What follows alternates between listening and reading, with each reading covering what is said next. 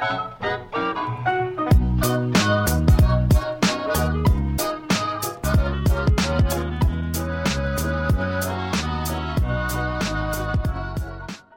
is up, my nerds? Welcome inside this special spoiler cast edition segment of Pop Culture with Fanboy and Know-It-All. By clicking on this link, by listening to this introduction, you know what you're in for. Either you've seen Tenet and you're ready to dive into the nitty-gritty, or you don't care and you're just ready to have it all spoiled for you.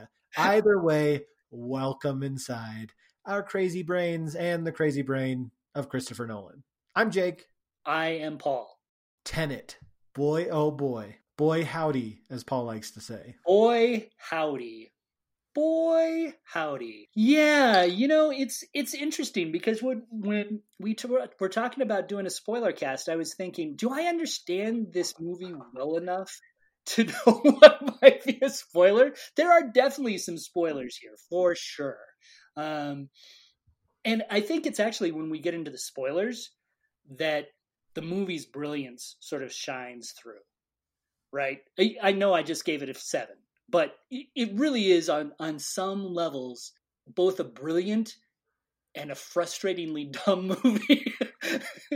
You know, I think that you have some twists that work wonderfully, and some twists that, frankly, I'm going to have to see this movie again to really fully appreciate. I definitely feel like Nolan made this movie very intentionally to be rewatched. Yes. To be the type of film where, like the conceit of the movie itself, maybe you don't understand what's happening in real time until you've watched it happen again in reverse. You know, there's a call back in the very last scene that makes you think, maybe I will understand the opening scene, the opera house terrorist scene, a little bit differently. Because when you watch the opera house scene as a first-time viewer, Paul, you said this in our non-spoiler version, it was like, it doesn't make any sense. What? I don't know who anybody is, what anybody's motivation is, who's on whose side, who's not on whose side. It seems like there's actually 3 sides, and I don't know who's any of these 3, and maybe 4 sides at some point. It could be 4 sides. And then it ends in the weirdest way possible, and then it was all real but a test? Yeah, what was that about? Real but a test? Does that mean that all those people died? Because they say all those people died. Right. Your team is dead, and yet it was a test. So did they kill them all because of a test? That sounds worse than algebra for sure. Right. And the fact that they tell the protagonist, John David Washington's character, there are many others who didn't pass this test. Wait, you guys are just going around giving people this test wherein you put like 4 different, like you get some terrorists, you recruit some terrorists to try to bomb an opera house, and then you send in real police, and then you send in some secret government agency people who you're testing, and hopefully they're able, hopefully as few people as possible die, and the 1 person or 2 people who live, we can recruit into this Tenet program that was really actually all about recruiting you, John David Washington, the protagonist, in the first place, because you're the one who's running it in the future. So why would, what? Yeah, it is crazy nutso weird. It really is. And I take comfort in the fact that the protagonist doesn't know any more about what's going on than we, the moviegoers, do, for the most part. And in the end, he seems to have a pretty good idea of what's going on. He thinks that he is in charge. Now, I'm still a little skeptical, actually. Is he really in charge? Is there another hand behind him? It's a fascinating, mind-twisting puzzle of a movie that is equally great and incredibly aggravating all at the same time. Because I like to know what I'm watching. It was funny because shortly after all of that happens, and you as the viewer are just completely in the dark as to who anybody is or why anybody's doing anything that they're doing. You have no idea what anyone's motivation is. You're introduced to a scientist character who, as she's trying to provide the initial explanation to the protagonist, has this very subtle, but yet not very subtle clue, piece of advice to the audience of, you can't think about it. You just have to react. That was what I found myself struggling with the whole movie, is every time they would try to explain how this is happening and this other thing is going on, or something occurred and I'm trying to make two, heads or tails out of it. And I would get behind because my brain would want to figure it out. Right. My brain would want to put the pieces together so that I could understand where we were going next in the story, but the story was not waiting for me to figure it out. Right. Right. It wanted me not to think about it, but to just react. Yeah. You know what it actually made me feel like? And this is not a habit that I make, by the way, but it reminded me back in college where sometimes you would go to parties and you would drink maybe a little bit more than you should. And you would start meeting people who you had no idea where they came from. You didn't really know what they were all about as you were talking with them. And yet they sort of became your best friends during that party. I mean, I don't know if anybody else has had that experience, but you do have some of these characters who just sort of pop out of nowhere. Ives, who is the leader of this time army, essentially.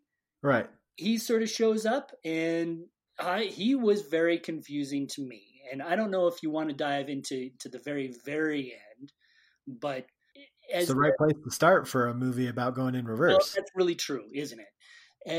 So at the very end, they save the world. Time is okay. The bad guy's dead. And one version of the bad guy. You've got the protagonist, you've got Neil, and you've got Ives, the leader of this big, serious military group. And they're standing around, they're disassembling the algorithm, which is what is causing all these transports through time. And they're trying to decide where to put these all. And then all of a sudden, there's this tension that Ives is supposed to kill them both.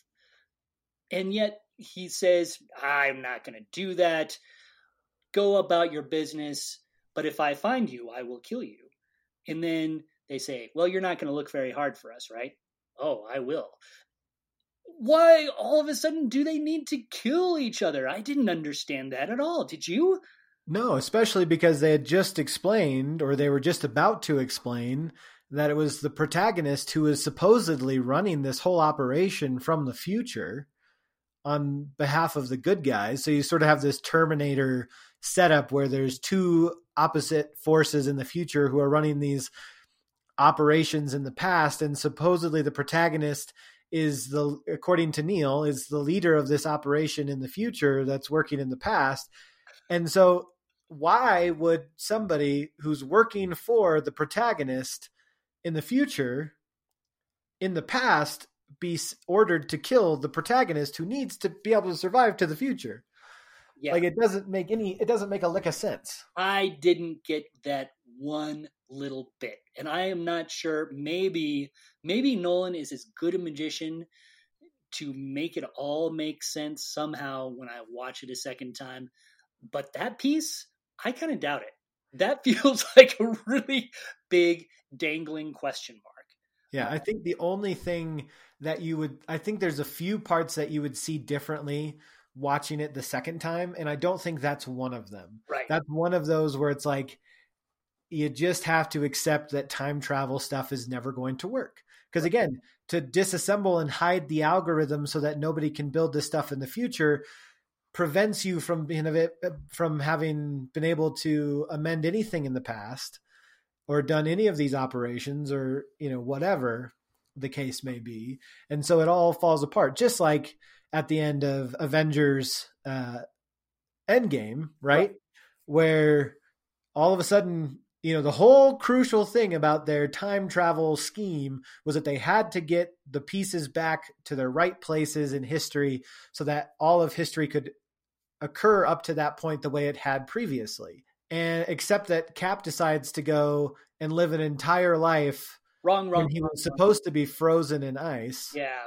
Yeah, that And is. it's like that completely unravels the everything you've just done. It unravels the entire MCU. It did not ruin the movie for me, but it was inconsistent with the story, and that Right. bothered me a lot. It really did. Now there were other aspects of Tenet that I thought worked really well with the time travel conceit, and I think that Neil's character worked really well. The idea that he was this mysterious character. At first, he's supposed to be sort of an assistant, and then all of a sudden he knows more than the protagonist. And then it's unveiled that the protagonist actually hired Neil to do what he does. I thought that was pretty effective. Yeah, it worked for me in the conceit of the movie as we are discovering things very, very similar to what Nolan did in Memento, Right. where he keeps the viewer in the dark with the protagonist. I mean, ultimately, Tenet is a sci-fi version of Memento. Like, let me take what I did stylistically in Memento and actually make that the storyline in a sci-fi movie, and I'll call it Tenet. So I didn't mind that. Yeah, he kept us in the dark and just revealed things as they came to the protagonist. So we were learning alongside the protagonist. Having seen Memento, I was familiar kind of with that conceit, and I was okay with it, and I thought it worked. Yeah. And I've bagged on Robert Pattinson a lot in the past. I've put him on my list of one of the worst 5 actors of all time. But this was the first non-Twilight, non-Harry Potter movie I'd ever seen him in. And he was very likable. He was very likable, and I thought very good. It makes you wonder what happened with those Twilight movies, honestly. Because Right. Kristen Stewart, everything I've seen her in, except for Twilight, she's been fantastic. It makes you wonder whether the guy who played Jacob in those Twilight movies, whether there's an Oscar performance in him yet. You never know, because it seems like once those people left Twilight, they became much better actors. Go figure. Yeah. Yeah, it seems like Robert Pattinson may be having something of a renaissance a la Natalie Portman after she almost got her career submarined by George Lucas in the Star Wars prequels. But then she went on to get an Oscar for Black Swan and and done other great dramatic work. It's like, seems like Robert Pattinson sort of having that moment in his own career over the last few years. I agree. I'm actually looking forward to seeing him as Batman. Yeah. I never thought I'd say that. Look at that. But I will say there were a few scenes that I thought would, setting the final scene aside, where it seemed like they were blowing up a whole few things, more than the few things that they had set up prior. The car chase scene, that was one I wanted to rewatch the first time after you saw it in reverse order the second time. And I thought, oh, now I need to go see if I can notice some certain things that I didn't notice the first watch through, as well as the opera scene. That was another one that I wanted to end, the first airport hangar scene. Like those 3 scenes, once you see them, or you really only see 2 of them a second time, but they make you want to see the first time again for a second time. Yeah. I think the scene that worked the best for me in terms of those repeating scenes, and honestly, I think this might be one of the best scenes period that I've seen in the last 2 or 3 years, was the combination of the protagonist fighting with himself in the Freeport, which is part of the airplane crashing in. I thought that was a tremendous reveal. The first action sequence is exciting. It's fairly typical. And you don't quite understand why Neil, all of a sudden, he's fighting with his own guy and then rips off his masks and then throws it aside. And then he tells the protagonist, oh, I took care of him. No need to worry about him. I took care of him. That was very confusing to me in the moment, but it all worked once you saw that scene play out a second time. I thought that the second playthrough, seeing it from the other point of view, was borderline brilliant. I thought it was fantastic. That whole sequence, really well done, and it sort of encapsulates. It's a huge spoiler, but it really does encapsulate the charm of this movie. I think was that fight scene. Yeah, though it also introduced into the mix and the complexity of all the time travel, the weirdness of how how they started to allow people to both travel backwards but then start to move forwards again in time in the same timeline with their past self, where they're supposed to be moving backwards, but all of a sudden they make a decision to stop going backwards, as if they make a big deal about how when you're inverted, Right. you can't breathe regular oxygen because your lungs can't process it in the inversion process the right way. So you need oxygen, to handle being inverted and working in the past. And yet they had to send the female lead, Elizabeth Debicki's character, into the past to interact with her husband to prevent, on a very specific day in the past. So they had to send her inverted self to keep him from killing himself, right? And then we're like, oh, she was, it connects into her story about how her self going in regular time in the past had seen a woman dive off the boat and all that. So you're like, I get how it fits in story-wise. Right. And yet she does that entire thing with no air mask.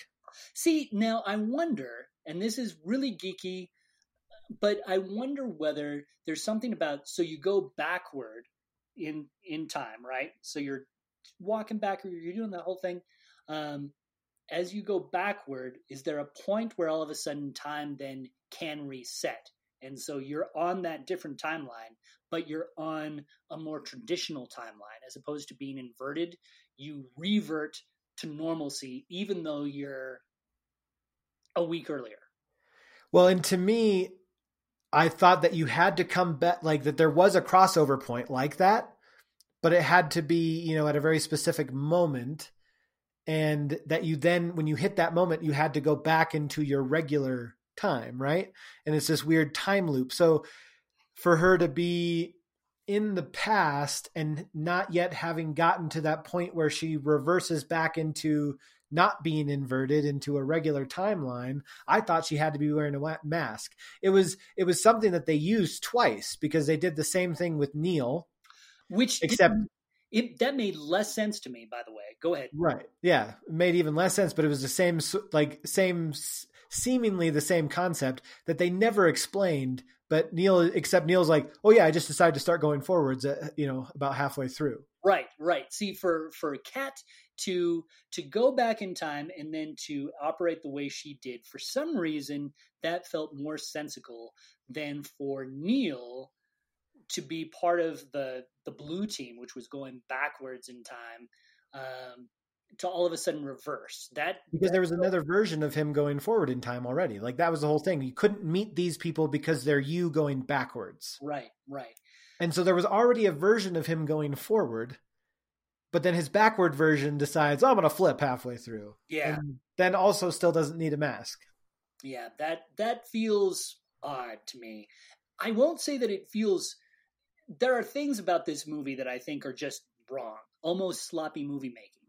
I think that there are moments where I think this could have been done better. I'm not completely sure whether that is one of those movie making sins, or if we watch it a second time, maybe it'll make more sense. Maybe there was an explanation we missed. As you mentioned early on, there was a lot of garbled dialogue that we didn't necessarily grab. So everything that you say could be true. There could be another explanation for it somewhere in the movie. And that's the difficult / genius thing about Nolan in this film is, you can have these conversations and I'm sitting there and like, this seems like a really glaring thing that either makes no sense or you didn't properly explain to us. And yet for somebody else, it might work entirely. And they're like, no, I got it. Like it works. Yeah. But then I'm still left over here thinking like, yeah, but I don't think it does. But if you're just reacting to it, it all works. Like again, if you're not sitting there trying to overthink it, the movie itself works and ends up being more like, it's one of those where it ends up being kind of more to me than the sum of its parts, where it's like when I take its parts and I take it down and strip it for parts, it's like, oh my goodness, like this was either lazy or sloppy, or you just hoped we wouldn't notice, or whatever my argument might be. But yet you put it all back together, and I enjoyed the movie. Yeah, and I do think this is a movie that is designed to make you think, and yet Nolan wants you to think about certain areas and maybe skip over other things. There are points in this movie where you gotta pretend that you're in a moving van going backwards along the interstate and just go with it. And I think that there are moments in this movie like that.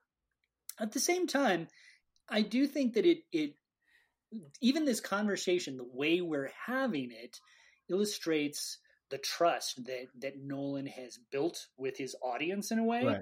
If this was Michael Bay we were talking about, if this was a Michael Bay movie, we would say, sloppy movie making. But because it's Christopher Nolan, we say, I wonder if I'm just not bright enough to get it. Right. He usually knows what he's doing, so I must be the idiot. It is tough, and you don't want to pick at it because you do just want to enjoy it. And you can almost feel the specter of Christopher Nolan being like, stop it, just watch the film. Like, I made it for you to watch in IMAX. I wanted you to be distracted by a 4-story tall screen and speakers that, you could fit an entire clown car into. Well, and you're right. He wants you to be distracted. He wants you to enjoy it, but he also, like any great magician, he wants you to think about what he's doing too, right? Just only certain elements. Yeah, it's remarkable the level of, I don't know. He challenges moviegoers in a way that very few blockbuster directors do. Yeah, well, that's fair. Yeah, he sort of pushes his movie right into your face and challenges you to deal with it. He's going to throw a lot of stuff at you, and by golly, you're just going to have to deal with it. Right. Keep up or don't. All right. There's something that I've learned about since recording with Paul. Just wanted to pause and do a brief history of the Sator Square. Sator.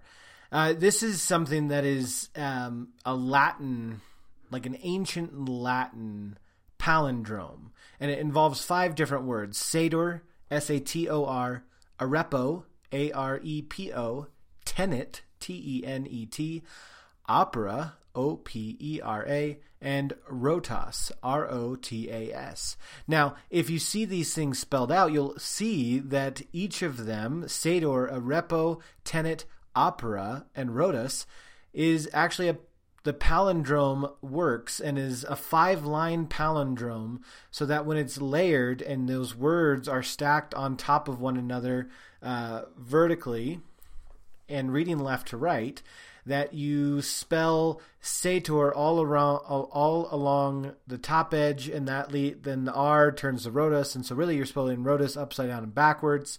And tenet is the central figure inside this 5-line ancient palindrome that's been dug up all over Europe, and cryptologists and historians have been debating what was the purpose of this Latin palindrome, the Sator Square. It showed up in many different places. It showed up even in the excavation of Pompeii, which was an ancient Italian city that got buried by an eruption of Mount Vesuvius in AD 79. But the Sator Square, instances of it written or carved, have been found in Italy, in England, in Syria, in France, Portugal, and even Sweden. And they're dated anywhere between the 2nd century AD and the 14th century AD. And so, anyways, the literal translation of the Sator Square with the words Sator, arepo, tenet, opera, rotas has something to do, according to Vox, an article on Vox.com by Alyssa Wilkinson, that there's a literal translation that has some sort of message about a farmer named Arepo and his plow. But the square has often been found in connection with churches, whether like the actual buildings, chapels and abbeys.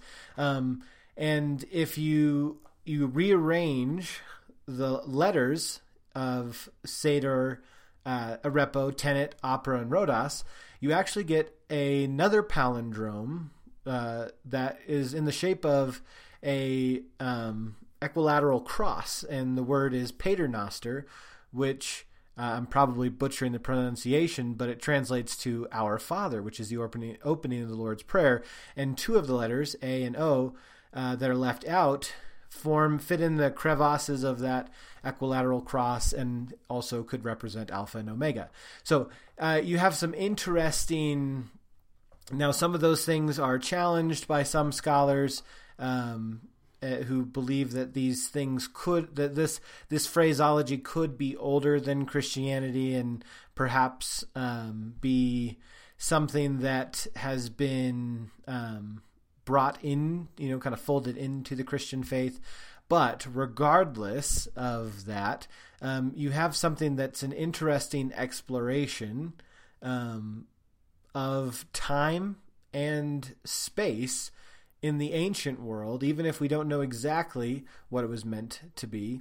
And so anyways, that's just a little know-it-all break on the Sator Square that I wanted to drop in here. SATOR. Look it up. Like I said, Alyssa Wilkinson for Vox did a pretty fascinating piece that explores more about the Sator Square and its origins and theories about it and how it maybe fits into Christopher Nolan's work in Tenet.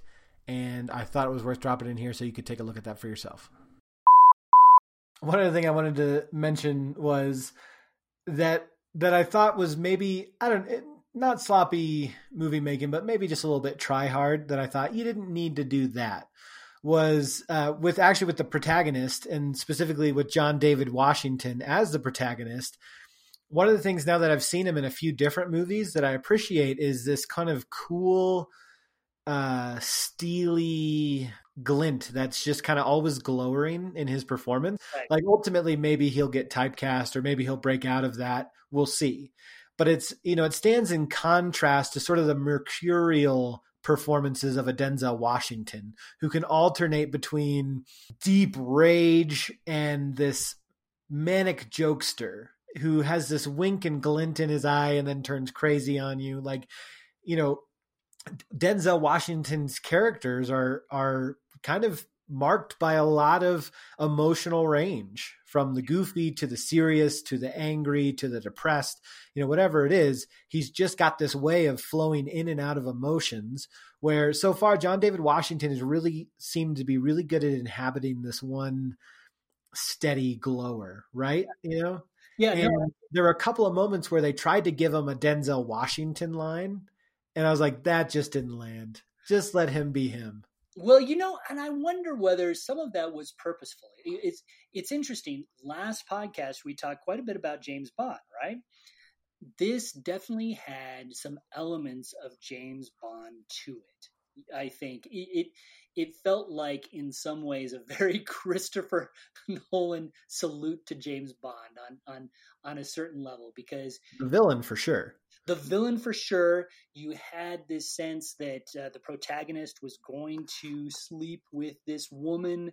There's that sort of sexual energy between the two of them that never gets satisfied within the movie, but there's always this. The movie starts off feeling very Bondian. He's playing a part. He's trying to get close to the bad guy by using this woman. And James Bond has always been, even when Daniel Craig has been doing it, he has been a pretty steady guy.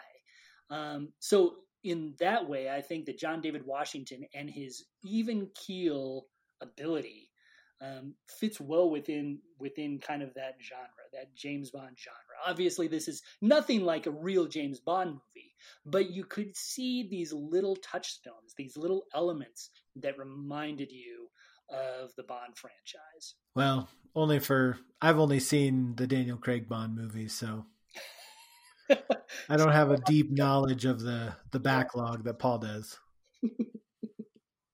Paul, were there any other intricacies of the film that you wanted to tease out here?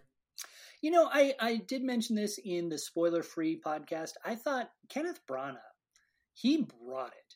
He was a very good bad guy. And I think a movie like this needs a good villain to work. He worked. I was impressed by him. Interesting. I'll say I didn't think he was terrible, but I thought he was kind of mediocre, to be honest. I thought he was serviceable, but kind of, I didn't end up buying his motivation.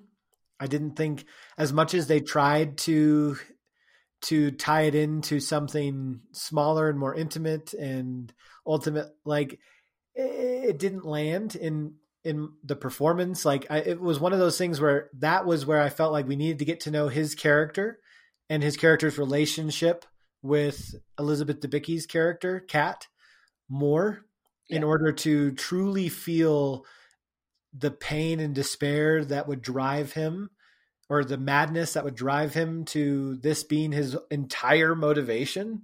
I understand. I thought it was fine, but for me, it didn't sell it. For me, the movie worked because, Christopher Nolan's flair for the drama and the high concept storytelling, that was what kept it all together for me. I thought Kenneth Branagh was kind of forgettable. Yeah, no, I would totally disagree with you. Well, obviously. I'm happy to say that. I need to say that at least once a podcast. But I do agree that I don't think his motivation worked on the level that it probably should have. I think the desire to take the world down with him, there are people who are like that. Certainly. But I don't think that the movie sold it. It didn't establish and sell it the way it needed to. Right. What sold me on Branagh, the character, though, was when he first meets the protagonist at that dinner party. Man, is he menacing when he's telling the protagonist what exactly he's going to do to him. We won't get too descriptive about that, but man, that worked. And I thought that when it looked like he was about to beat his wife with a belt studded with cufflinks, I could feel the menace. I could feel the tension in that scene. And that scene landed for me. I'll give him that. The dinner table one didn't.